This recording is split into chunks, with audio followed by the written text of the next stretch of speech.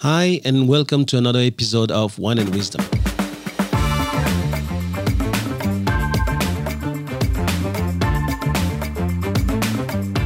I'm Thomas Le Huang, and you're listening to the TL podcast, where knowledge is shared and no one takes themselves too seriously.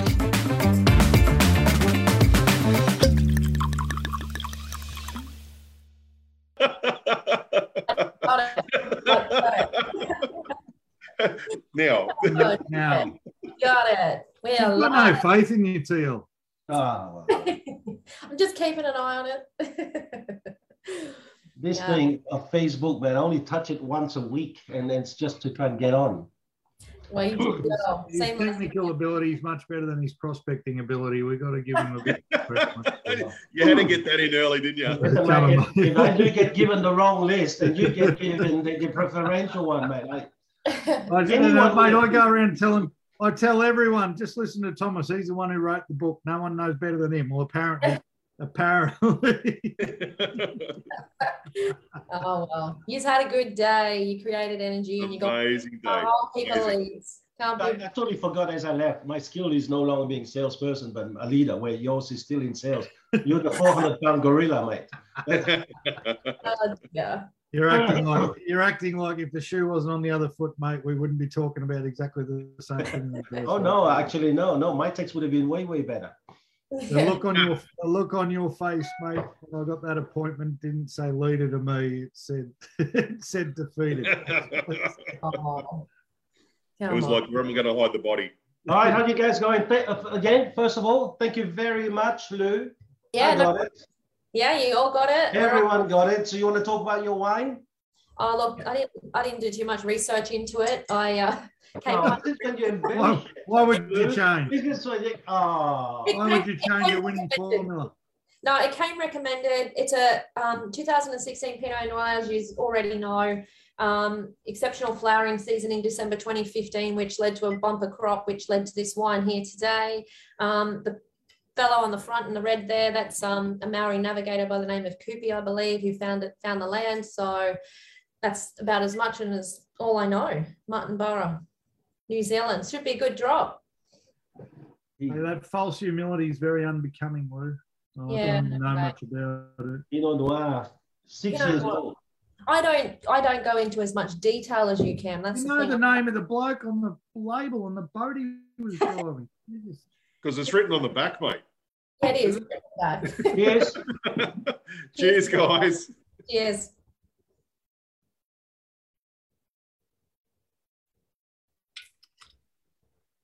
Cheers.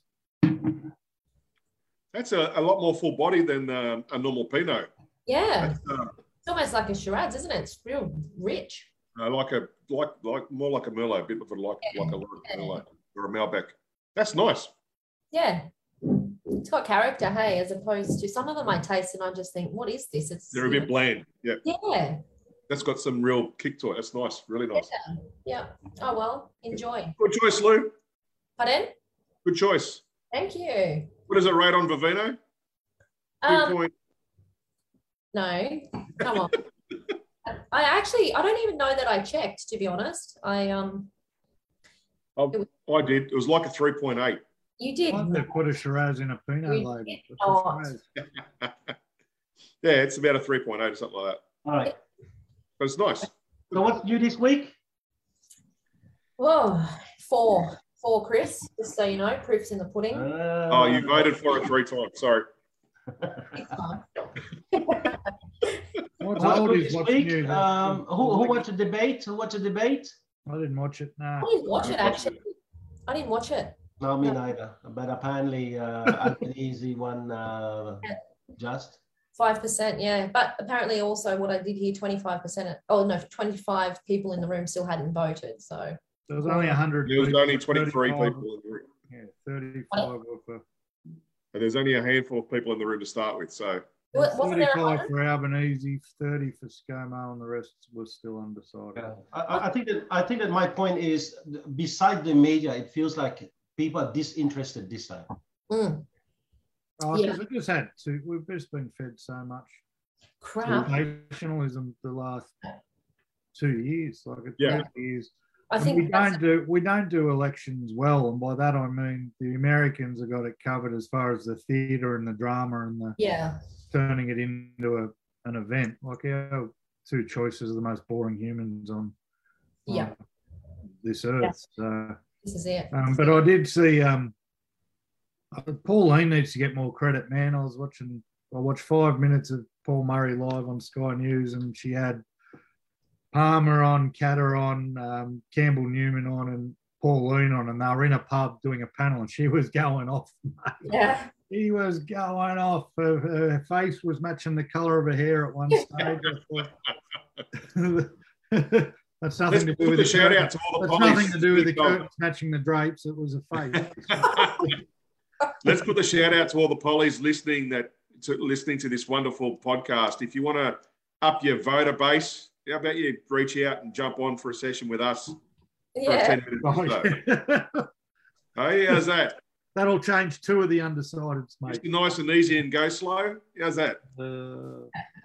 Yeah, no, I think I did hear something this morning. One of the pollies was saying it needs to, the political side of it, obviously it needs to be there, but it needs to be not made about that. It needs to be more focused based on the community, just with everything that's happened and, you know, the last 2 or 3 years or however long it's been now. It doesn't appear to be a lot of community-based stuff. There's a lot of name calling. Yeah, and that's it. The real, I think the schoolyard tactics or antics that they usually bring, they just need to leave that out because people are just over it. Like, just man up, grow up, lead the damn country and bring something decent to the table, you know?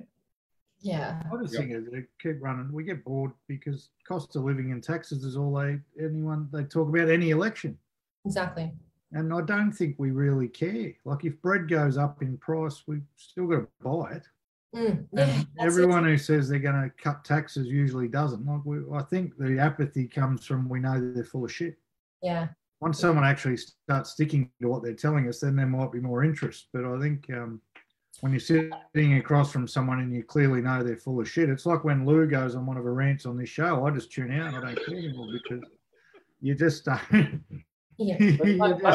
But Lou, to backtrack, a few weeks ago, he was talking like an underprivileged. Today, he's talking like he's rich. Well, cost of living, who cares? It's like everybody, I do care about cost of living. No, but all I can afford to feed my kids is bread. But if the price of bread goes up, I've still got to feed them, don't I? What about when you see Clive Palmer's ad on TV and he says interest rates will rise to 6% and you will lose your house? It's like, it's so ridiculous. I mean, and then he goes, I'll fix it under 3% for 5 years. Yeah. How are you I going joined the Palmer party one year. Cost me $20. It was when he was going to build the Titanic in Jurassic Park again. I thought, this is my kind of guy. That's right. Yeah, that island in Queensland or whatever. He had some ridiculous. I actually looked up the other day, same night. Actually, I looked up. I'm like, I wonder how much money he's got because he's been running ads for quite a while now. And I heard a while ago that he was he wasn't as rich as everyone thought. There was varying reports, but the lowest number I found online was 2.2 billion. So he'll be okay. He'll be fine. Yeah.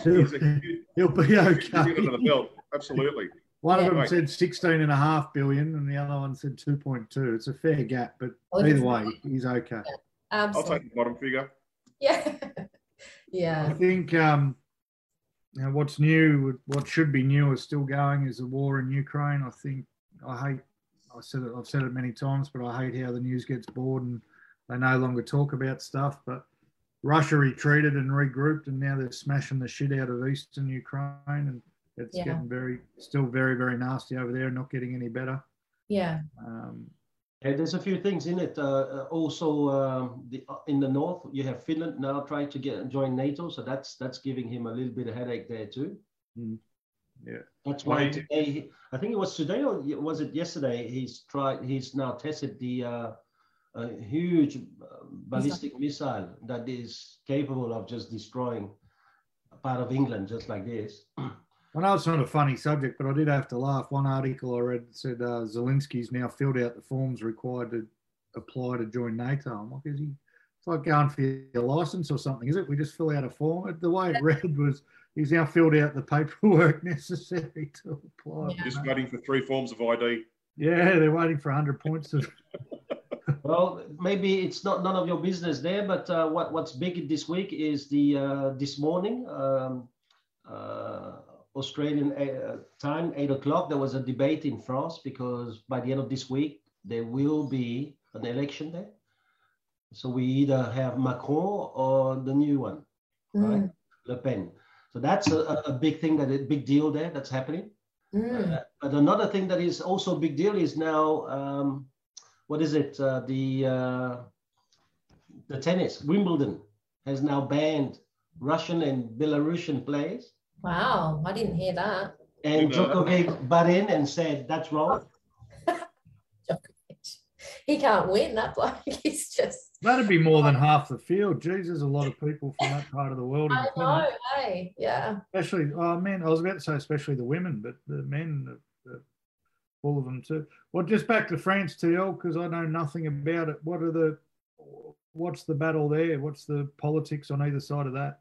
Well, one is obviously more centered, so Macron, but he's been very arrogant he's a young president. I think he's 45.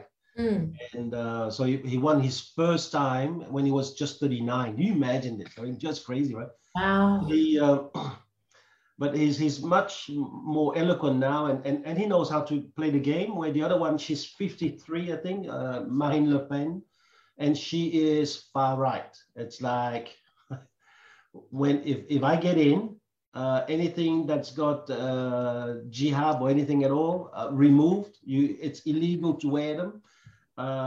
It's going to be things like really far right style. So it's crazy how Europe now is being, there's an enormous push going back that way, you know? So that's what I was going to say. What's the sentiment in France? Because I have a lot of problems. Well, the sentiment problems with terrorism and the stuff associated. I reckon the way I look at it, the sentiment is that a lot of people are fed up with having a lot of foreigners and people who come to the country and try to impose their ways rather than embrace the new way. And so I would say that that's the real sentiment. But people are not going to really go there with their vote, I think, because there's going to be a civil war. Well, that's the sentiment amongst every right-leaning party. That's One Nation and Palmer United. And anytime there's some sort of racial debate, even in Australia, it's always about, hang on, you come here, you adopt our way of life, rather than a lot of the time it feels like we're getting forced to adopt other people's cultures or why we compromise our way of living to fit them in, you know. And that's the sort of the never-ending debate. But I guess once you go far right, you're taking it to the nth degree. And it was interesting actually being in Sutherland yesterday, Chriso. It's I'd never been to that part of the world before, and it's going to be a very general comment, but you look at the names on the call list we were doing and you understand the Cronulla Riot somewhat, because it's a very Anglo-Saxon area, isn't it? And very Anglo area.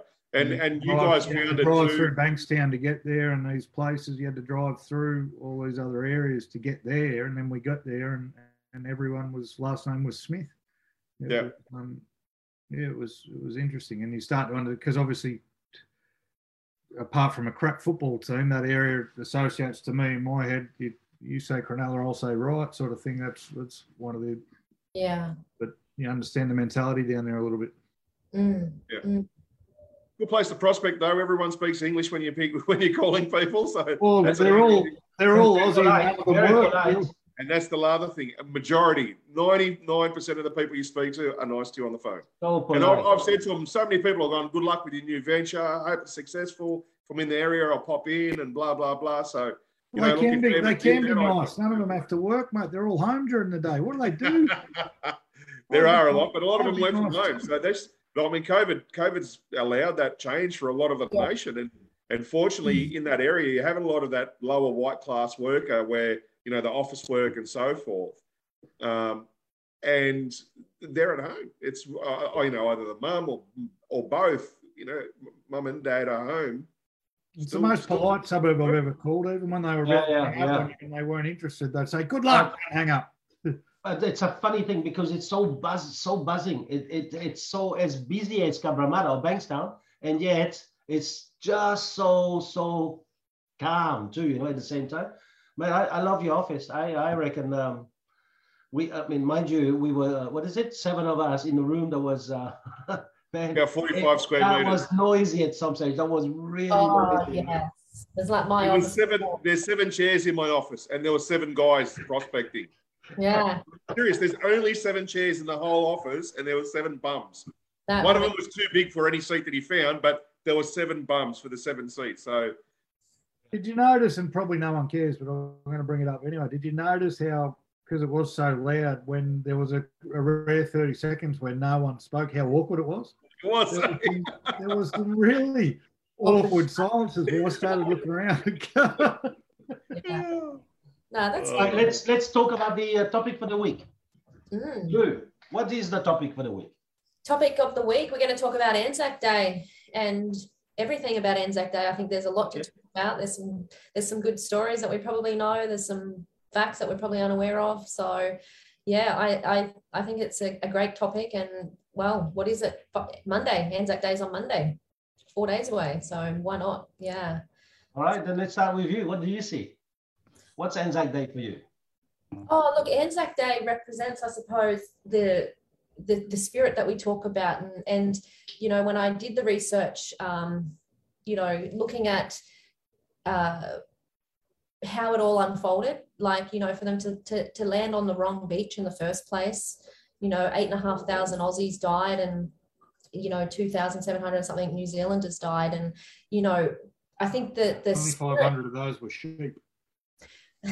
I think the spirit that represents was the fact that they landed on the wrong beach to begin with. They're supposed to land on a nice flat level beach, but they landed on the hills, but they didn't just stop there and go, shit, we're out, and turn around. They persevered and they fought on. And I think in the end it went for 8 months or 8 months and 10 days or something like that. But the spirit, but you know, some of the stories that I unveiled about it, and I see now what it means when we talk about it often in our seminars and stuff like that. And you've always got some kind of sense of what the spirit means. But when I was reading about the private John Kirkpatrick, who was a medic, you know, for the Anzacs, the Australian medic, and he spent days and nights out on the field with his donkey, and he rescued the injured soldiers, and he alone saved 300 wounded soldiers. And I think when we talk about the spirit, that's what it encaptures, is people like him who put his life on the line for his mates who were down and out and, you know, hurt. His life meant nothing at that time because it was all about saving his mates, and 300 of them at that, which is incredible. Yeah. So there's obviously lots more, but I don't know, what else did you guys, you know, what's your thoughts, or what did you guys get out of the research and reflecting back? Good chat. Well, I think, well, there was no research done for me because the stories of Anzac Day have been told for many, many years, and it's one of the most important days of the year to me. And I had to sit back and think about why. And it used to be about, both my pops served in World War II.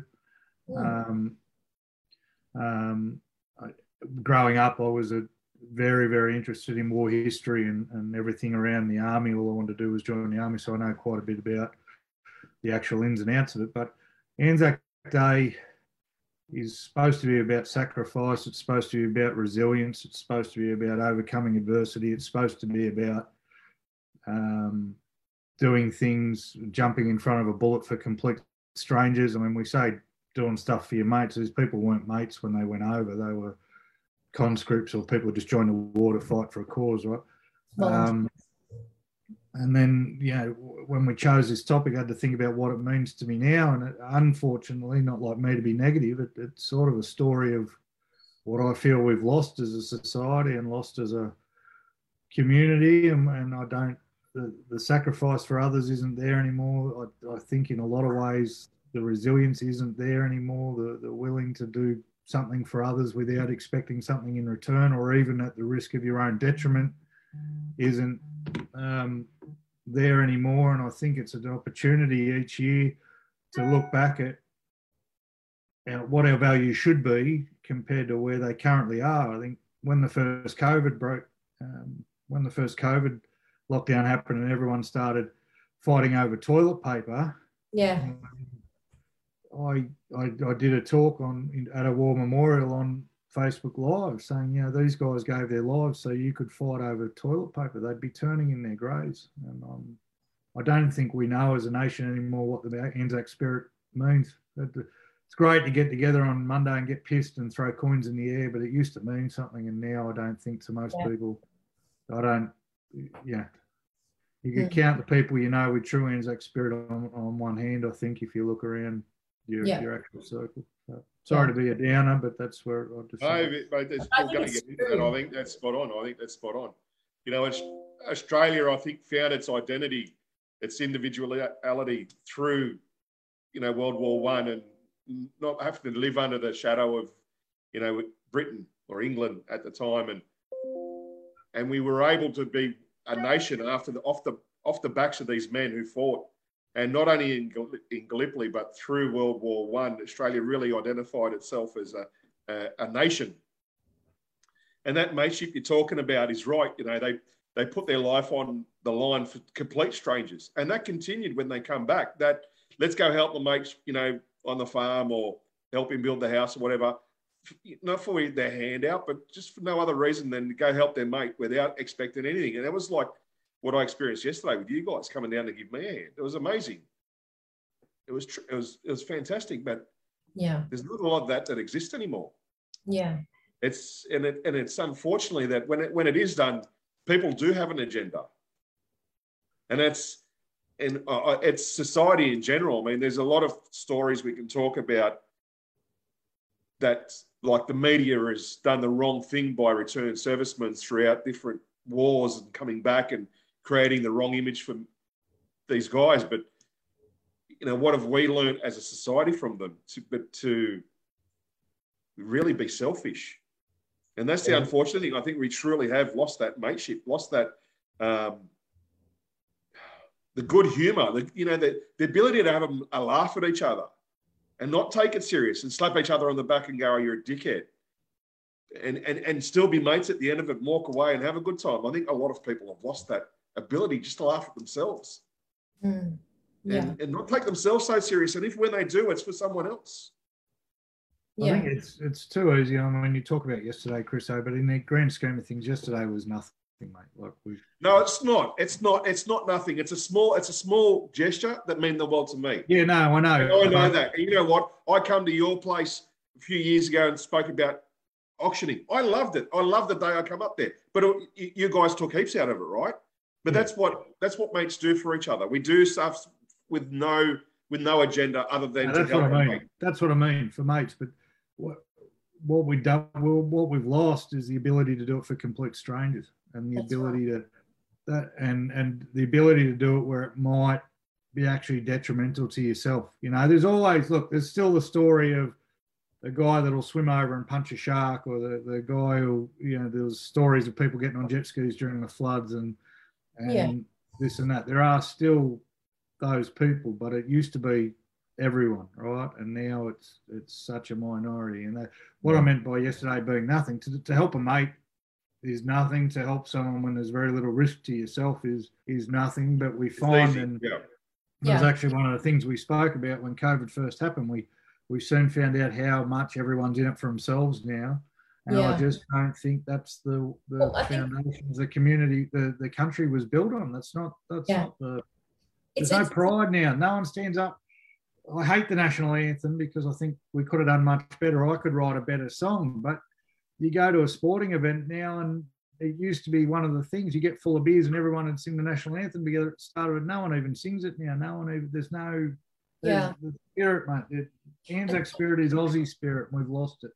When you look back too, and how many blokes lied about their age to go to help, and fight for their country. Like, you think about the kids these days, and I'm not going to say that all of them are the same, but there's a lot of kids that wouldn't lie about their age to go somewhere to put their life on the line for people they didn't know.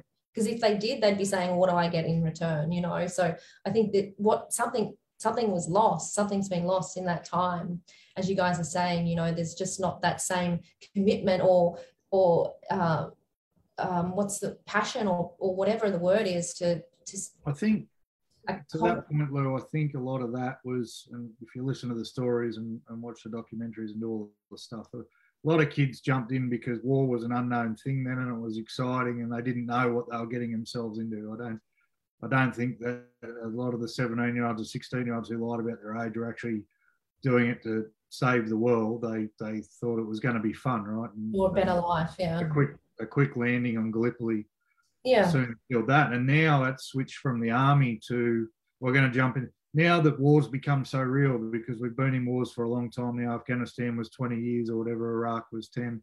That's no longer a myth anymore, and the curiosity is not there. But now it's gangs and kids stabbing each other and shooting each other and doing that sort of thing, because that's the unknown until they kill somebody. So I don't think that spirit's actually left the kids, because but now they're more into stabbing each other on Ferris wheels than they are lying about their age to join the army. Yeah, true. And you'll get more. You can tell. It's funny how it's not really Anzac, but I look at all these foreigners that jump on board to go and fight in Ukraine or Russia, and all I can think in my head is these guys just love shooting. Like they're not going over there to actually defend the Ukraine. I think you guys have just got that bug in you that thinks it'll be a good time until you get over there, you know. But anyway, that's a little bit off topic. Thomas, you haven't said a word. Oh, because I haven't been brought up around you guys, but I have to say it's taken me a long time to really embrace this tradition, or I even understand it. But I have to say that from doing my research, Cam, you're very, very close to the spirit of Anzac. And I'm not saying this to put you up on a pedestal, because I know that you've taken your team down to the Wisebury Jewel office when you had to make money, and in the year when you barely broke even. And so I also know that it was your idea to go down to Chris. You called me about 10 days ago and do that. And so yesterday it was not really nothing, because we are not the best in Kiranive, and we still had to close down the office to all go down. And then you also took your office in Carrion to go down. So I think that there was a sacrifice. So I don't think it's nothing. The reason why I also say is that you're the epitome of it. A lot of the Anzac boys went because of the adventure, and also it was an opportunity to leave Australia. And they have an enormous amount of banter among them. When you have a look, they went over there, they had 4 months of training. The bantering is like, it was like just taking civilians and trying to turn them into soldiers. It was police academy in the Anzac, you know. And yesterday when we did the phone prospecting in the afternoon, that was the bantering. I thought, man, what a camaraderie ship, you know, in terms of the boys were having fun. We were trying to lead them from the front by having more fun than them and being more silly than them. And I think that you're the king of silly, Cam. Anyone who's been watching even half an episode of the podcast would have known. So I think that the spirit of the Anzac, I have not seen it. And I come from Europe. I haven't seen it over there. That doesn't exist. And when you're talking about they were defending people they didn't know, I think that Australians will welcome strangers very quickly because of that. And the sense of adventure, they were around, a lot of people were around people they knew. I know that the youngest person Reginald Garth, he was 12. He actually was a stowaway. He was 12. Wow. He went to Gallipoli because his father enlisted and his 3 brothers. So a lot of those guys were around their mate, around their brothers, sure, when they wanted to come back, there was none of that, because it was so hard for them to come back afterwards that really the RSL was created to actually help repatriate those guys, because the government wouldn't do it. So I think that yesterday, going over there and doing the prospecting, the 7 of us, including Chris, to help him out there and to create 11 listing appointment was not really the thing that I was looking at. But to have that bantering spirit where we were all laughing, where making a phone prospecting call was not even a problem. I have to tell you, I was a bit shaky on the first one, because that's when I realized, Thomas, you're a little bit rusty. Right? But then by the second one, I was fine. And third one, I started to be on the numbers. And then something really bad happened into me. The competitive nature about I have to find one got into me. And now I'm going through the numbers, doing all that stuff. And so when I didn't find one, but Cam beat me at the end, I was not happy, because I don't participate. I joined to win. Compete, mate. Good news is tomorrow my office, it's on again. You can No, but the biggest thing, and I called Chris afterwards and I said, what did you get today? And he said, oh man, I learned I have to build a team. But when I called the team in the car, it was Kane who said, no, Thomas, I could feel the spirit of Anzac you were talking about in the morning, because I spoke to them in the morning to prep them up. And I said, I don't care, there's no chairs, because there won't be too many chairs. If there's no chairs, we sit down on the ground and we don't whinge and we make our calls. But then that was the spirit. And when Kane brought that up, I felt it, man. It was we were in the room, Lou, that was about 4.5 to 5 meters by 4.5, right? So you imagine this. There's 7 guys. Yeah. And Stephen is the guy that screamed the most. It's like the sound's got the time to go back and forth like 6-7 times by the time it's died, And yet it felt like we were in the trenches. So don't say it was nothing. We felt like we were in the trenches. And now I know when that whistle happens in the trenches in Gallipoli, why the boys would just go, because they went, hold on, if I just go first, I can actually try and go over there, or I would be so ashamed if my mate got a bullet before me, almost. Yeah, wow. Yeah. I think, I said resilience and all that sort of stuff, but one of the other values of Anzac is to compete. Yeah. It's to compete, and that's what happened yesterday, and that's what should happen in everyday life. Yeah, but you cheated with you got the right list. I didn't get the right list. Okay, it's not about having to win. It's not about having to win, but it's about competing in a challenge. And life is a challenge, right? And too many people won't compete, and will invent too many rules or too many ways to stop it being a competition, and that's wrong.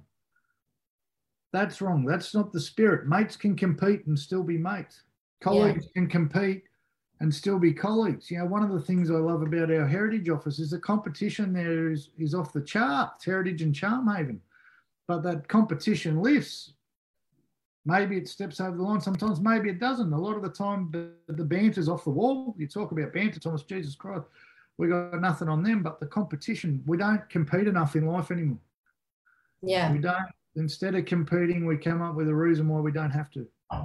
And unfortunately, sometimes even as leaders, we make the rules such, or we make it easier for people to not have to compete. And that's not Anzac. That's not what we're about. That's not. Anzac is not just Gallipoli, right? Anzac is way beyond Gallipoli. We might have lost 8,000 at Gallipoli, but the following year, I think we lost more than 20,000 people, 25, or 65 in World War Battle of the Somme, it's everywhere, right? I think Gallipoli is a poster child because it's the first time Australian and New Zealand forces had fought together, right? That's where it was born. But Anzac is a spirit. It's not an event, it's a spirit. But the numbers that really shocked me was that we had to really go back. We about, what is it now, 21 million people in Australia, almost 22? 25. Back in those days, we were 5 million. 4,900. So to have almost 500,000 going to war in a country where there's 5 million, I mean, it's just mind-blowing. And then the biggest thing that really got to me was, imagine all the mothers that stayed back. I know that there was a few women who enlisted, but imagine the mother who's lost now 4 sons and the father who's gone. And that to me was really also the spirit of Anzac. Absolutely. Now, while we've been talking, I've been trying to think why have we lost it? Why have we lost our way a little bit? I think it comes down to maybe something similar to when we're speaking about why marriage fails. We talk about how the different values change. I think everyone's values were very much in line at the beginning of the century when we've returned from war. And they were all very much in line all the way through to, World War I, World War II, and even maybe up towards Vietnam. And that was, whether it's a virtue or a value, whatever you want to call it. I think as we've gotten older as a country and our population has grown and society has evolved, I think those values are so misaligned now compared to where they were that many years ago. I think that's maybe one of the big reasons why we've maybe lost our way with that Anzac spirit. I think we lost it too because we're not reminding people. Do you know one of the things that I love the most when I go to the RSL is at 6 o'clock. Yeah, is that pre-dawn thing too, which is happening on Monday, but we're not doing that. Instead of getting the Australian anthem, maybe the classroom before we start should have that 1 minute. And replay that lest we forget and get them to watch that flame. I mean, these days, even the flame is a freaking picture on the screen. I can't believe it. Yeah.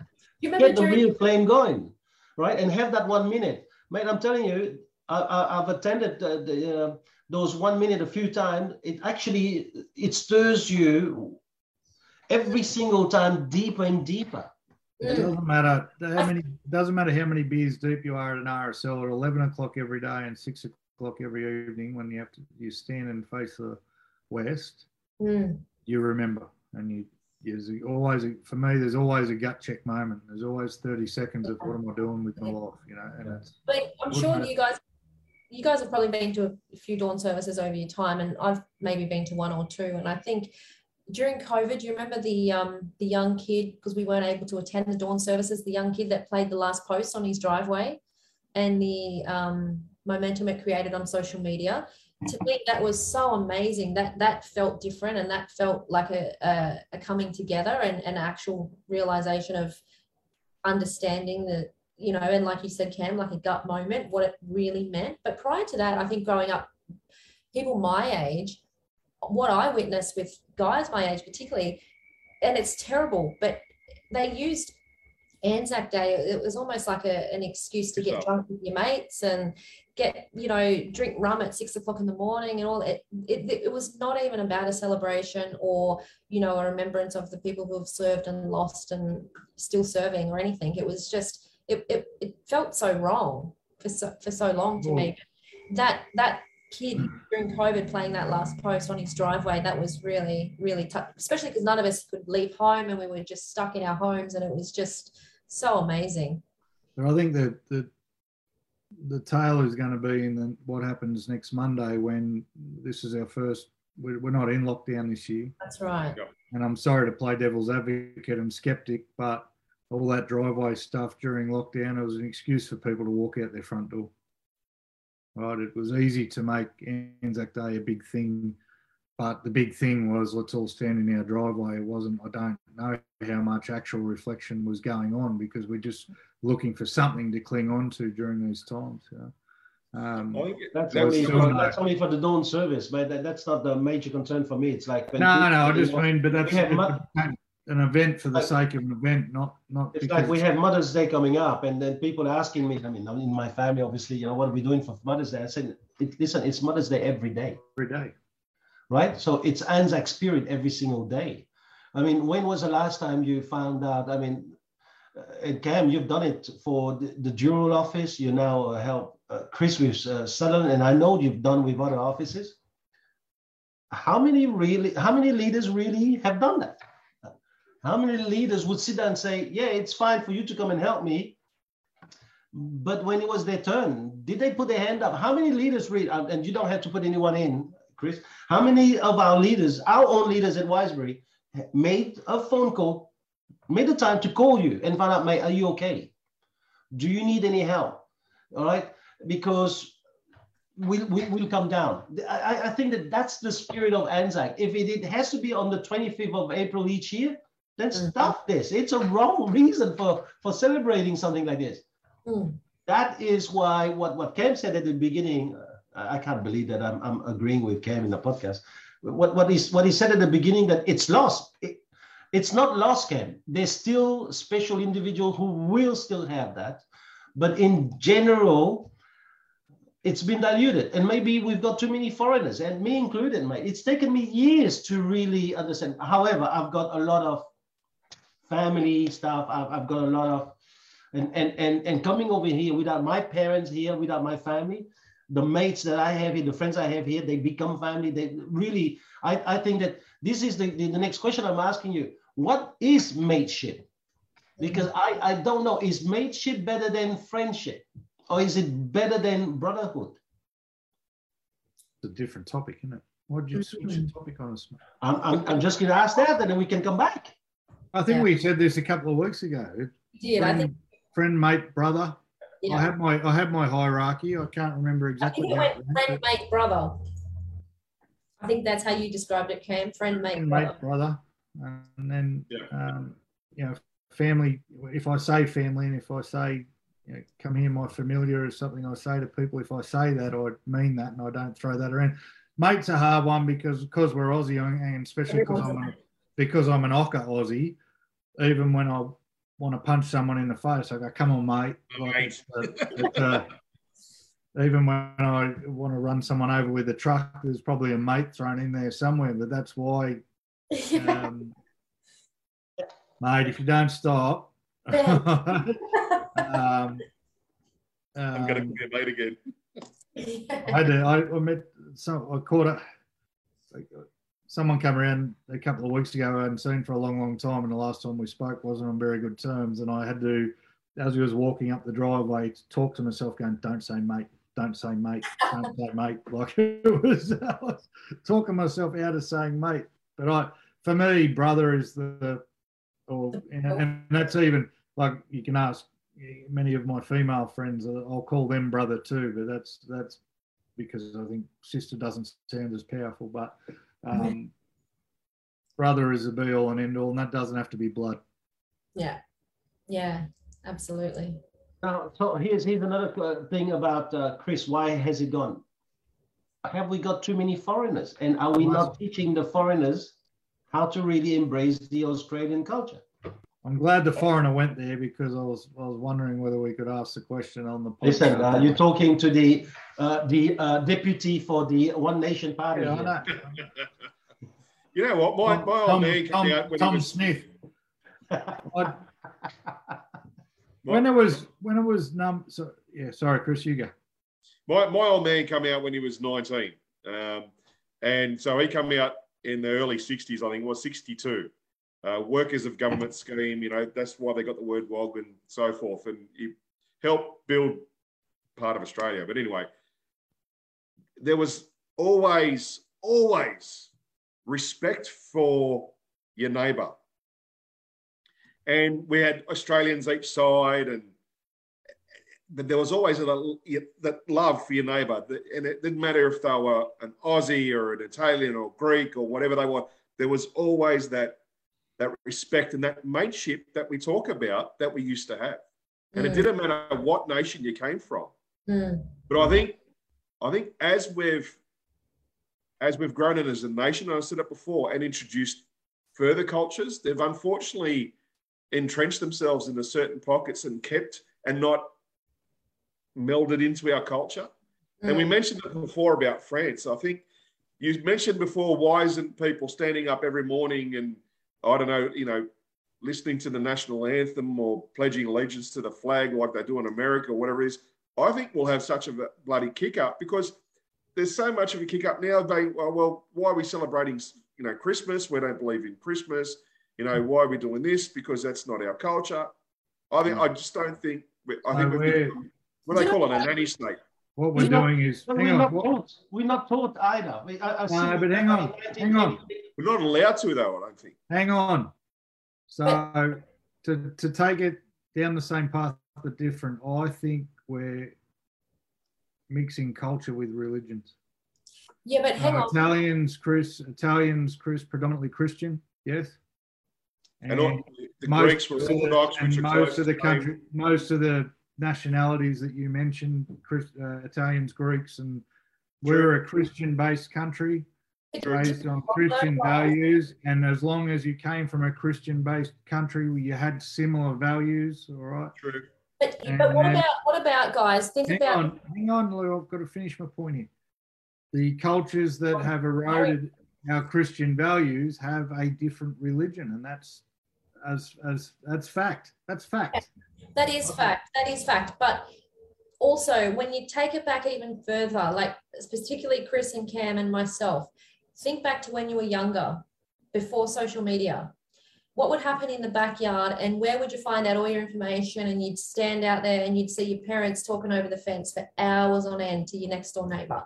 What has social media done to change the whole Anzac? Isolated everyone. It's isolated.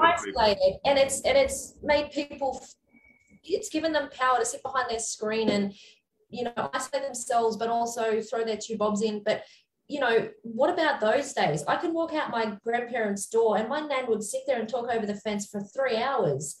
They don't do that anymore. Fences are 7 foot tall and you don't even know your neighbour and you've lived there 7 years. You know, that's the spirit that's lost. Knowing your neighbour and caring about your neighbour and knowing everybody in your street. I've had people saying you guys would be the same. You're all in the same industry. I've gone to a property and they said, oh, we've lived here for 10 years. We don't even know the people next door.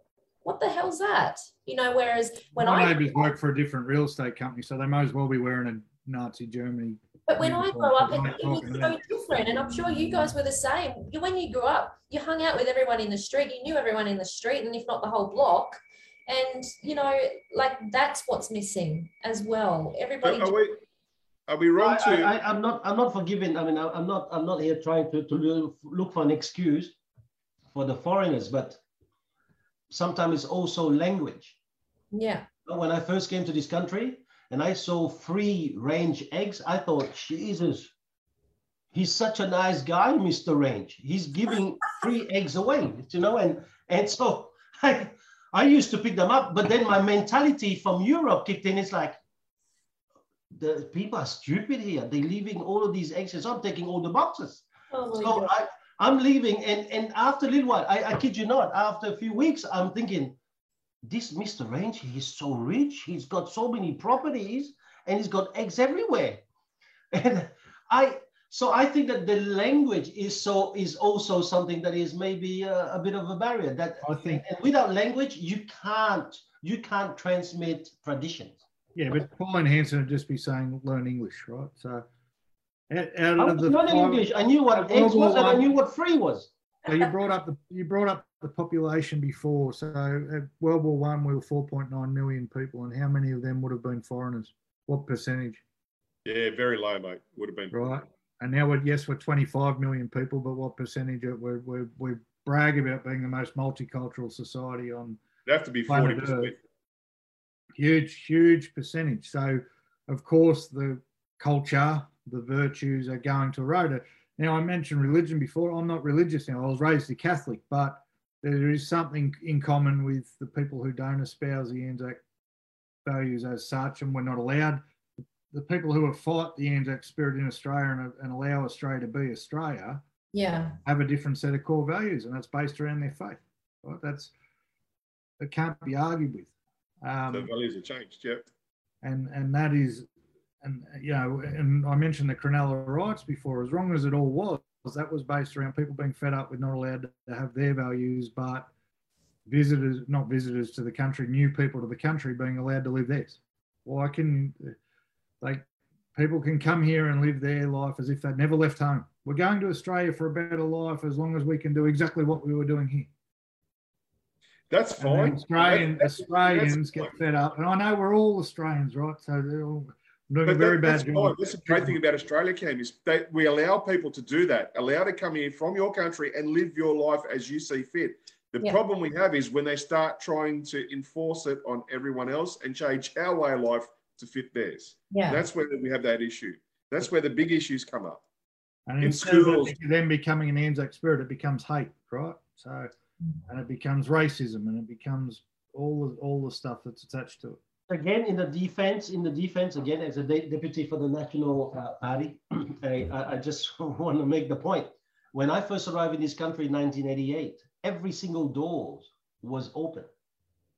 You'd go to a door, people would go on holiday for 2 weeks, and their front door was not locked. It's like, doesn't So make is that a sense. culture? Is that a culture issue or a safety issue? Because Lou said the same thing. Your kids used to play in the street. Like, there's reasons I don't let my kids play in the street anymore. But I had to let me finish. The way that you asked for Lou not to interrupt, you're gonna have to let me finish. So when I arrived, it's all open, right? So in my own head, it's not right. And then probably foreigners arrived, and we started to rob them.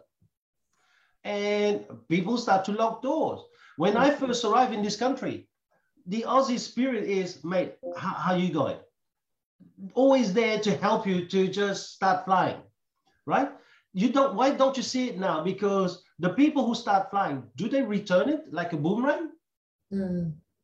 Or does the real Aussie feel like, hold on, I was there to help you fly, and mate, as a mate, you should help me fly too when you're flying. But it's a one-way street.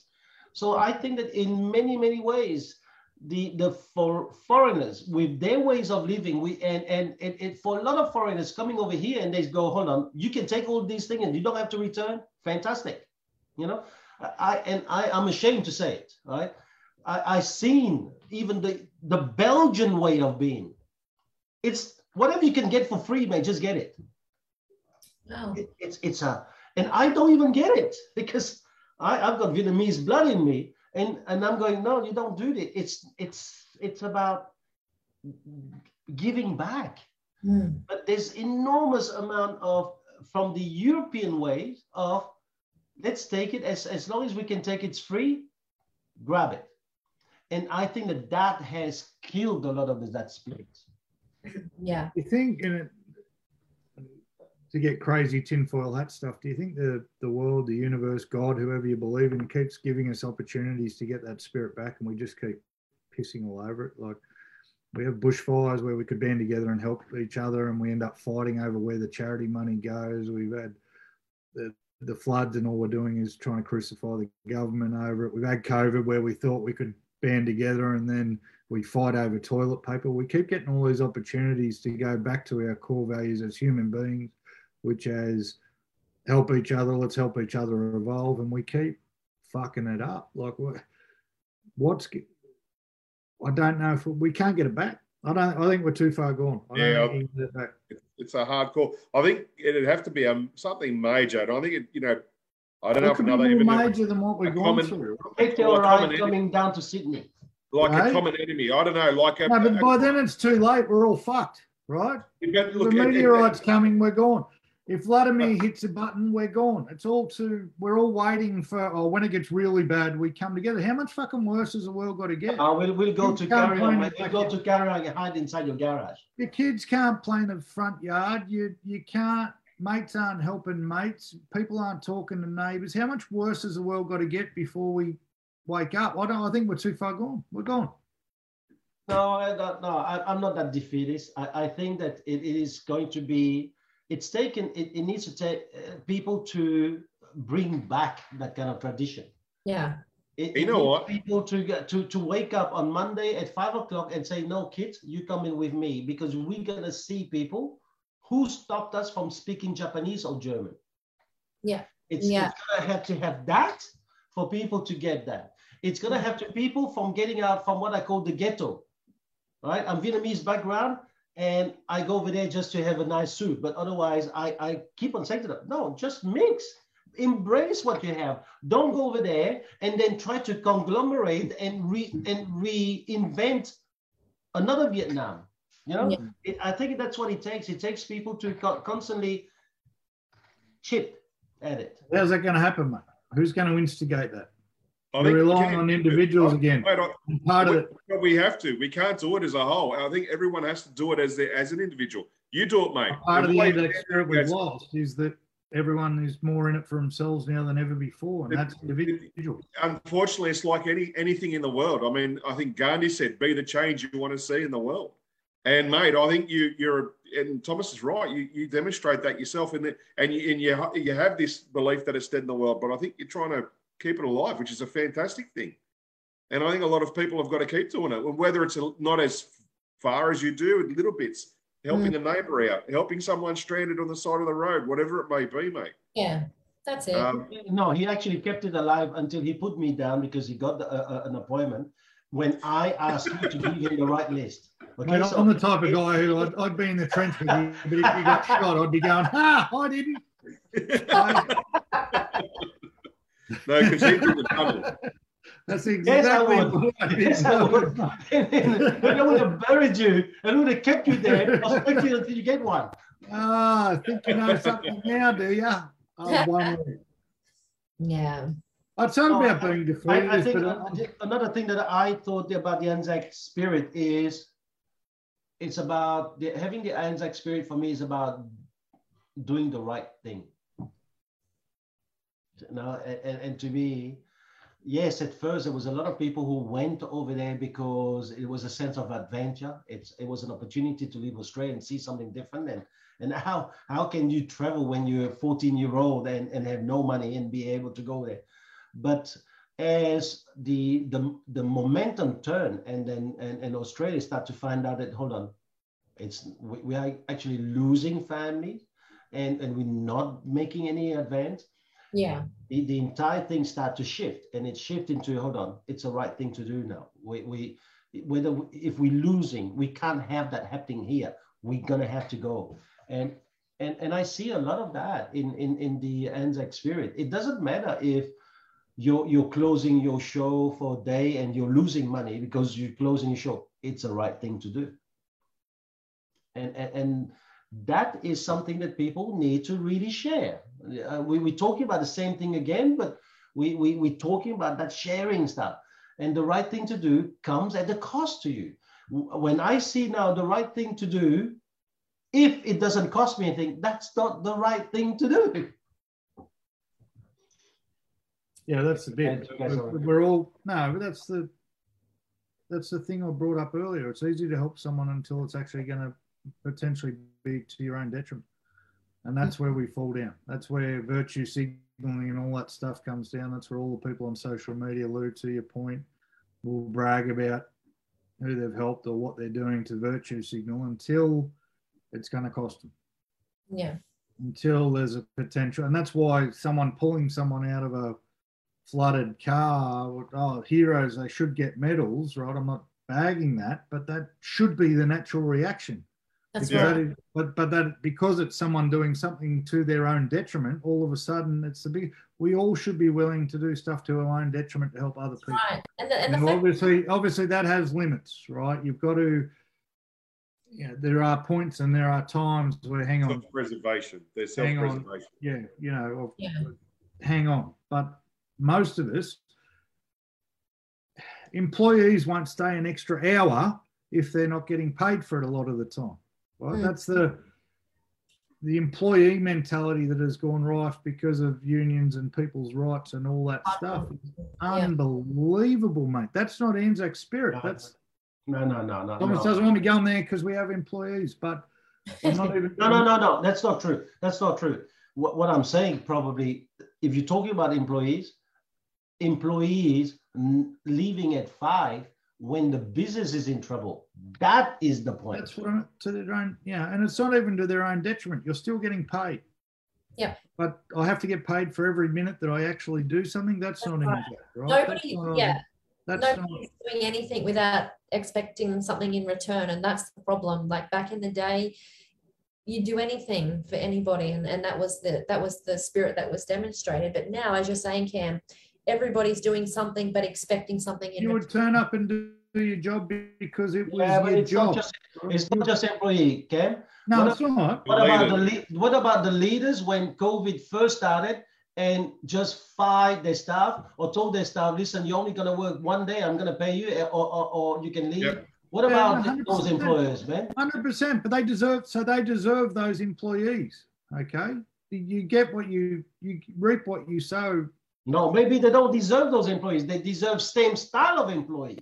Yeah, they deserve. No, that's what I mean. They deserve to get those employees don't deserve them. You're going to be transactional. You deserve transactional back. I don't consider myself transactional, but sometimes I'm getting. In vino veritas, with more wine. This is the best Shiraz I've ever. This is the best Shiraz I've ever had, Lou. What did you say? Was that French? I didn't understand it. No, that's Latin. With wine, the truth emerges. Oh, okay. You know, when we're speaking about how do we change it, and you look at this bloody election that's going on, what Anzac spirit do you see in our leaders? Yeah, none. What mateship do you see in our leaders? They're freaking schoolyard bullies calling names to each other.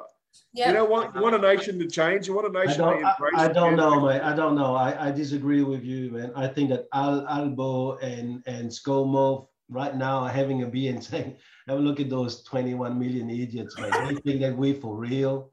100%. Listen, mate. If I win, you still can come to my place for a beer. If you win, mate, make sure I come for another beer. He's going to go, yeah, I won. I got the wrong list. It's pay-per-view fight promotion 101. Before the fight, they're all up in each other's, and I'm going to do this to his mother, and I will never, ever talk to this guy again. And as soon as the last punch is thrown and the bell rings, we're hugs and kisses, mate. The whole thing's a fraud. But I think to Thomas's point, if you expect Anzac spirit out of your staff, you better have it yourself. Yeah. But the disappointing bit is, TL, nothing hurts me more than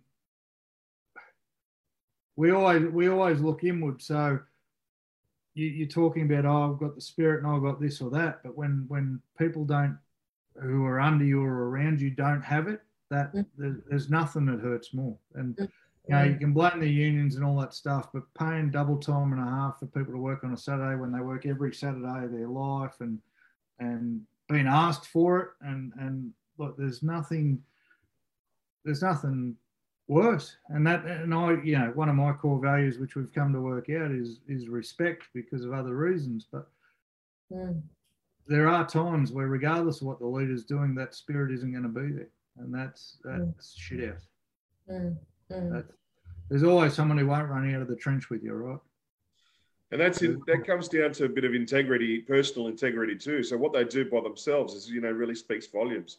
And if you're not doing that in front of you, mate, it's never going to be there. And I don't think you can teach that. No, but then the other point is you get the staff. They're told their rights, right? You've got rights to this, and you've got rights to that, and you've got rights to this. So who are we to say no? You shouldn't ask for it, or don't expect it, or whatever, because that's what they're brought up in. But you know, my leaders went down. There was a time when I started, and both my leaders ended up in hospital because their health was terrible, and I'm the only one that went into the office. Everyone else kept their days off. And I'm like, well, these guys are down. Someone's got to step up. And I was new in the business. So I didn't have any fucking clue what I was doing, but someone had to do it. And no one else. You've got 3 offices, and the other guys, they gone back to cooking. Hey, mate, listen. It's not that hard. You know, when Thomas said before, it's worse. The business is in trouble and people don't do it like that. Fuck, where's it gone? Where's it gone? And I don't know where I learned. All I learned from my parents was to fucking work hard. I don't know where I learned it. Yeah. Now, I grew up in team sport where you had to have your brothers back. So where do you learn it? Team sport, you do the extras and you only get out of it what you put into it and all that bullshit. But fuck, where's it gone? Where's it gone? I don't know. Oh, people are going to always look after themselves. You know, even during COVID, I never put any one of my staff out. And some of them didn't even have if I put them out, they didn't have the status to even get any money from the Australian government. I did not put anyone out. But when COVID's finished, right, they still moved on and do their own things. This is the thing that we're talking about.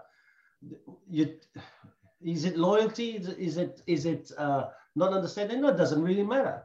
What you have to do is that you have to live by your own values. And you know what it is in the end? like-minded or like-value people will find each other. That's right. Yeah. Like finds like. Yeah. And I mean, that's what's so hard to get started. I still think that the RSL are doing a bloody good job twice a day to do this, but I think they're now stuffing it up by having it digital. That is, to me, one of the worst things you can do. That is to have a digital candle. If those guys got real bullet, not plastic bullets, we should keep on having a candle, not a digital shit. Yeah. You know what the stupid part is, mate? I might be wildly wrong, but that's probably some bureaucracy or some rule that says you can't have a live flame somewhere near something that is something. Listen, there's nothing worse than fake. Right? We can talk about prospecting all day long, mate. There was nothing better than yesterday prospecting, the 7 of us in the room, with the noise, with the bantering, with the rejection that we sometimes got, or with the wrong. I mean, if you were in the room yesterday, Lou, and one person said the wrong line, you should have seen the things that were thrown at them, the lines that were repeated, the echoing. What did Kane call Eaton Street Arcade? The Ether Street? Ether Street Arcade? Everyone walks in and passes out. It's the Ether Street Arcade. It was funny. And he popped it. Guess what's it called? Was it write it down, son? Listen, I learned a lot from Kane yesterday. Every time you go to the toilet, you come back with another 40 calls. He was good. He was good. But that's the fun bit, you know. And I don't know. Here's a question. How many of our First World War Anzac do we still have alive? No. Well, I know that the last surviving Anzac died in 2002, so 20 years ago. So, I mean, I know there's none of those guys left, but geez. I mean none, Lou. The answer's none. Yeah, well. There's no First World War fighters. How many of their family still left? Oh, there'd be descendants. All of them. No. Just family of the family. Because you need to think about this. Many of them came back crippled. Many of them actually left. Apparently, 80% of them, when they left, they were single, right? But they were engaged, or they were just, you know. And when they came back, they were crippled. World War I, you can't have any immediate family left. You're too old. Yeah. Come on, man. The Japanese, they're all in the 120, 130 years. You have to be. We should have at least one. 14 to 1918. If you were 15, then even if you went over at 15 or were married at 15. Yeah, 122. You're near 135. So how many of you have got a young child that was born after you came back and still alive? None? Yeah. Okay. So is that spirit going to be buried? Is that going to be gone? Is Anzac spirit doomed? Well, that's what I just said. And you told me. No, we're asking. You said you weren't as defeatist as me. You've just asked the same question. I think we're already doomed. On the scale that we had it, yes, it is. I think on the scale we will never have it back as a nation as we were, because we are not the same. The descendants of the descendants of the descendants. It's still in the blood. No, it is. It is. It's still in the blood. It's still in the DNA, but we're ignoring our DNA. We are ignoring our DNA. And I don't know how long it takes DNA to change, but I think it's for the people who are really listening to us here now, let's go to this. When someone dies and you go and get a parcel to put the coffin, how long is that lease for? 99 years. Is it still 99 years today? I believe so. Do you believe so? Do you know? Well, I say believe so because I think I know. You'll bet his house on it. Would you bet your house on that? No. Okay, because I know that in Europe, because they're running out of land, the 99 went down to 50. It's gone down to 25. Yes, wow. Same but that's in Europe. There's too many bloody people there. Australia's huge. And what they're saying is after 25 years, you can release it by paying more, but they do realize that the first generation will pay attention and will go to your tomb and put flowers. The next generation doesn't give a shit. No, that's so sad. That's true. And so the second generation down does not even pay attention to who you even were. I mean, there's always exception. Therefore, they might as well just remove that to put somebody else. But the DNA is still there. I spoke about my pops. I haven't been to either of my pops' grave ever. They died when I was very young. See, that's what I said. Second generation doesn't give a shit. Yeah. And I was, but even my nan, I'm ashamed. He's gonna go now. Now that we spoke about it, you'd see he's gonna go now. No, probably not. It's a sad thing. So we here, we trying to be like righteous and talk about the Anzac spirit and why it should be kept. We can't even go to the tomb of our grandparents, which are 2 generations up from us, to pay our respect, because if it wasn't for them, we wouldn't be here. So don't you pay them respect by living with the Anzac spirit, the same spirit that they had? Turning up to their tomb after their spirit is long left. There's bones in the ground. Their spirit is long left. But if there is a resting place, shouldn't you go? I don't believe it. You know what? It's like going to church. I've had this argument many a time, and I've come from a religious family. I don't need to go to church to speak to God. I mean, and they go, "Well, he's in church." I go, "You tell me he's everywhere." So, if you want to respect your elders, I understand. I feel like if I went and visited my pop's grave, if part of my DNA is a sense of humour, and I went and visited my pop's grave, I'd feel like they'd just be sitting there going, "What are you doing, you dickhead? There's nothing in there for you." Yeah. Right? But you live, the respect you pay is to live not the way they lived, but with the spirit they live with, which is to fight for everything you have and to earn everything you have and not to be given everything you have. And Thomas, I don't disagree with you, mate. Well, you can't disagree because the stats are there. After the second generation, and I'm the living proof, I haven't visited any of my past grandparents' graves, but that doesn't change the fact I'm not sitting here being self-righteous at all, because I live with that spirit. I'm sentimental because, both my parents are alive, touch wood, and I went back a few years ago because Dad was already talking before his heart surgery about his resting place, and he wanted to pick a place and pick a spot, and it had to face Vietnam, all this kind of stuff. And he wanted to have a pillow under the day he's gone. And I said, "Listen, mate, don't worry about the pillow and don't worry about facing the thing, because we're going to put Mum's tomb on top of yours. So you don't have to worry about all this. So you won't see anything but Mum's back." But by accident, in the same cemetery, I walked down to Veronique's grandfather's resting place. Being an ex-soldier and a hero, he had a special spot in that cemetery that was really, it's a nice cemetery. And that he was, and he didn't have a tombstone. I'm sorry, he didn't have,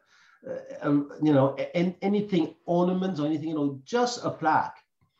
And I stood there and I thought, hold on, I know you when you were alive. And here I now am standing now that you've gone. I tell you, the goosebumps I had, the photos I took, the amount of photos I even asked my sister to take with me standing next to his tombstone, because maybe I'm sentimental. The story he told me from the little amount of time I actually have known him, it really made me feel like, hold on, I need to make sure I keep on living the spirit he shared with me. Yeah. And I think it's very, very, very important. I think just said that, live with the spirit. And it's literally. I think that not only parents should really be taking the kids to visit the tombstone of their parents, but the parents should take the kids to visit the grandchildren, because you want the Anzac to keep on going. You have to start from the first place. The first place is your own home. Yeah, exactly. Yeah, so true.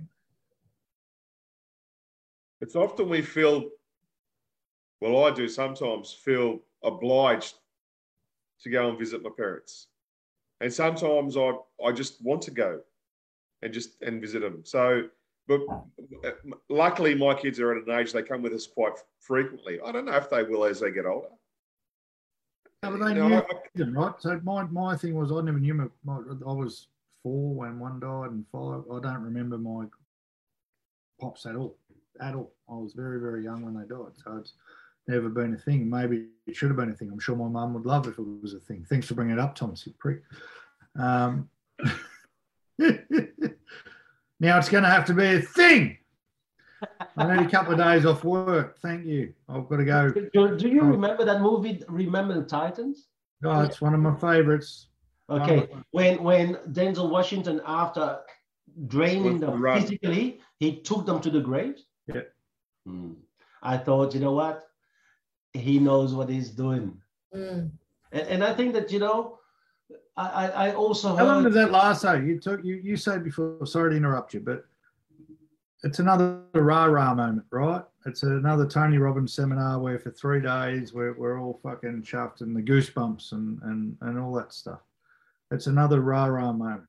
But what we found yesterday, and look, what I've been trying to get going, especially in the Central Coast part of our network for a long time, is spend way more time together so we can develop that spirit that we are wearing the same jersey. I talk about wearing the same jersey all the time. Lou, I've had this conversation with you.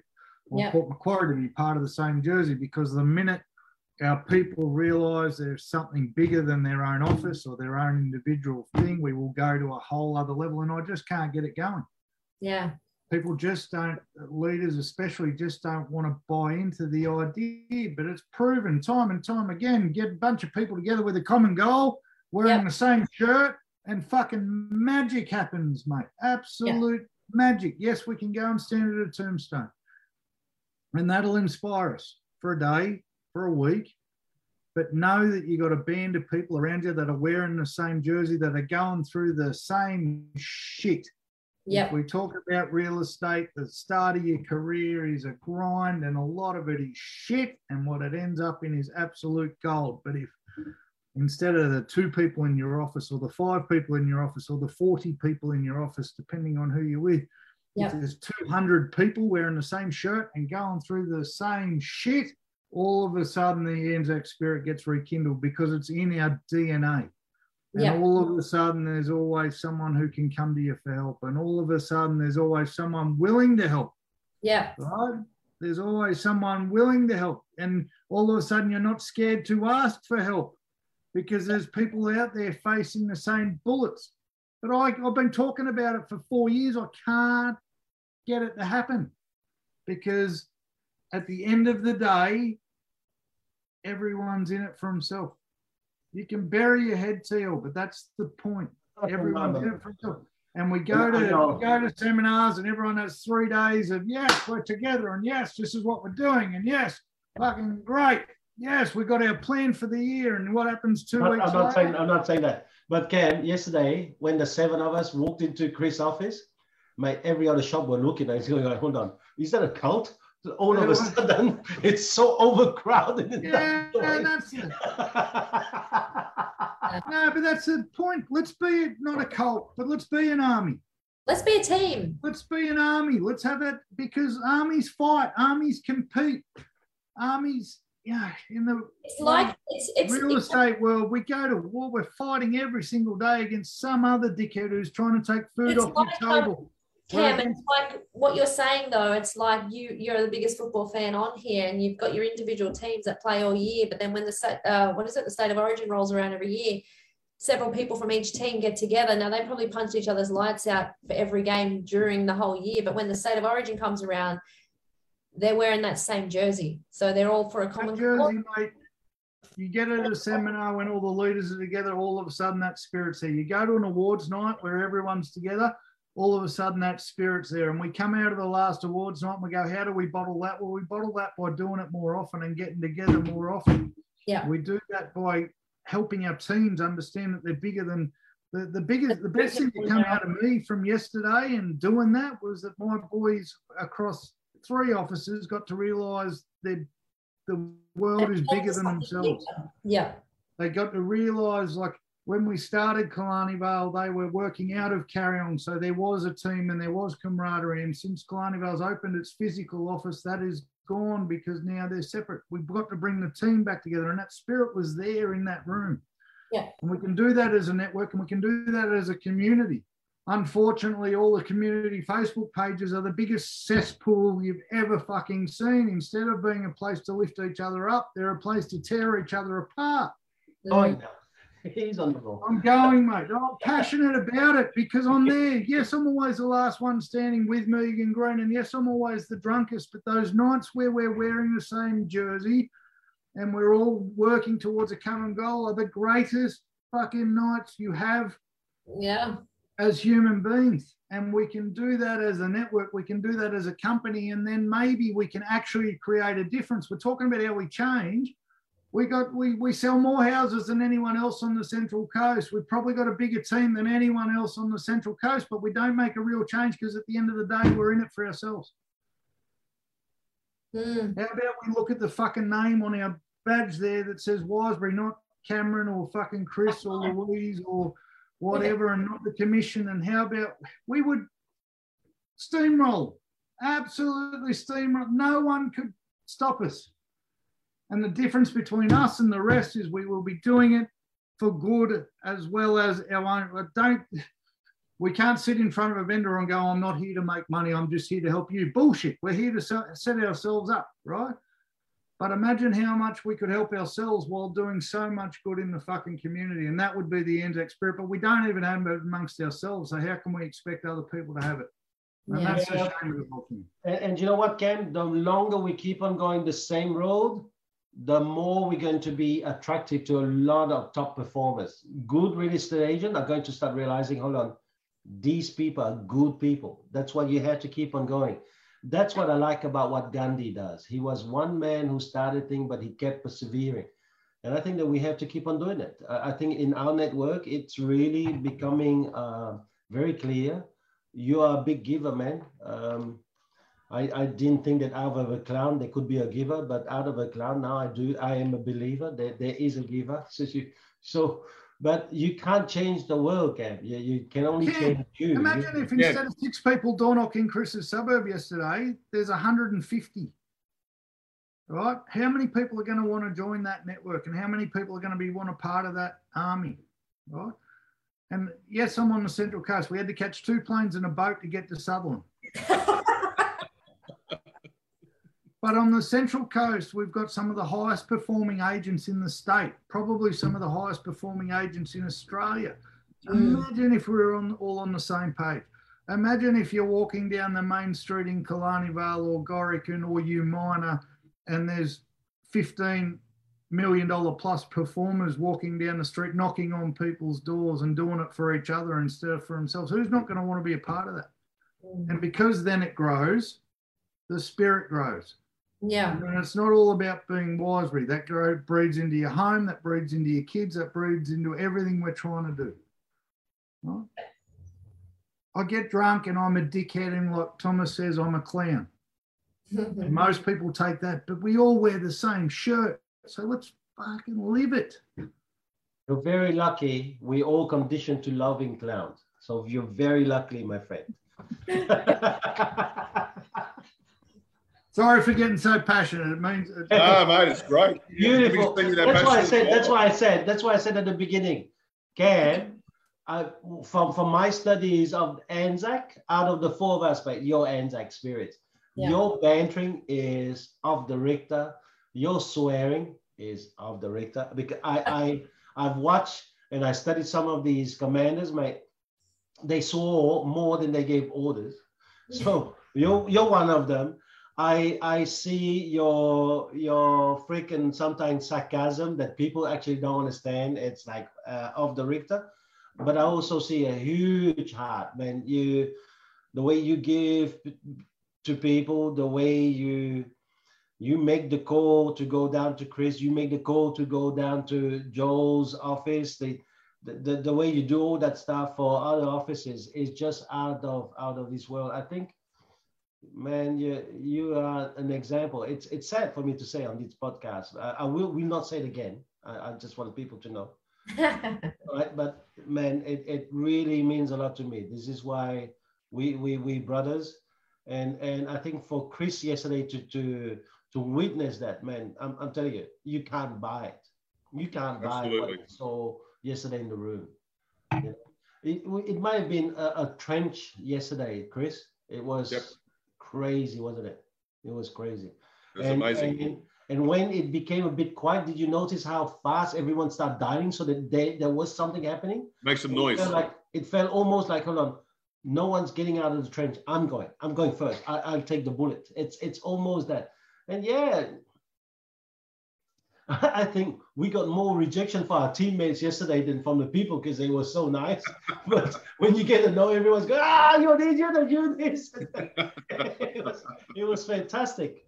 But I thought that yesterday, being around the boys and making the calls myself and getting rejected and getting the no's and getting the wrong list, I mean, it was sensational. The wrong list, back to the wrong list. Why's that one in? All right, guys. So we're coming up to a time now we need to close. So Anzac Day. What is it? And what does it mean? Let's start with, we're going to keep Lou always last. So let's start with Chris first. Thanks for dropping that on me. Like I said at the start, it's doing things for others without an agenda. It's probably the easiest way I can say it. It's doing things for others without an agenda. Yeah. For me, it's about espousing to the highest values by forgetting yourself. Should be every day. What about you, Anzac? Oh, just much like Mother's Day, it should be every day. Yeah. Oh, shit. That's a good one, isn't it? Hey, you can't steal my line. Can you just say another one, man? No, but that's how I feel. Anyway, I'm getting emotional, but it's. You look good when you're emotional. That's when your glasses start to have a little bit of that kind of smoky feel. It should be every day, and until it's every day for people, we're going nowhere as a society, and that makes me sad. Yeah. All right, Lou, you're the closing one. Okay. Well, I think, look, Anzac Day. I'd like following that. Anzac Day, whilst it commemorates all the Australians and the New Zealanders that landed in Gallipoli in 1915, I think it should be a day of reflection of everybody who has fought for our country or their country, regardless of what country they live in. I think it should be a day of remembrance and reflection of people that are still fighting today, like we've got the war in Ukraine and people dying, like it's just crazy. But I think Anzac Day, yes, it's a spirit, and anybody that goes to war must have that spirit. And I think, like Cam said, if we can create that and make sure that remains within our families, first and foremost, within our teams, within our communities, then we'll keep that Australian/Anzac spirit going. But, we've got to stop, like Thomas said, we've got to drag our kids out of bed at 5 o'clock on Monday, and we've got to say, hey, this is why you are here, because people took it upon themselves to put their lives on the line for people they didn't even know would exist, and that's you. So if anything, we owe it that day to remember and reflect on those that are still fighting and have fought and have lost their lives so we can all be here today. That's nice. Very good. Well, just for today, I'm going to lie and I'm going to give Cam the last word. Good. Good. I think. Come on, I love you, brother. You've done an amazing job. I drink to that, man. I drink to that. I guess if we're going to start moving forward, it starts with us as parents, and we're all parents. You introduce your kids to Anzac Day, introduce them to a dawn service, but not the fluff about it, what it actually means, and the deeper meaning to what it is to have Anzac spirit. Start introducing it to yourselves. Start expecting it of yourself. So then you earn the right to expect it of other people, because until you expect it of yourself or demand it of yourself, you got no right to demand it of other people. And that's true at home and true through business. I'd love to be more positive about it, but I think it is a positive thing, but so many fucking people died for us to have what we have. And I don't reckon 1/5 of us would do the same today. So that's about it. I can't, yeah. Thanks, guys. Well said. In spirit, I will see you at 5 Monday. Monday. Okay. Talk to you soon. See you guys. Bye. Cheers. Bye.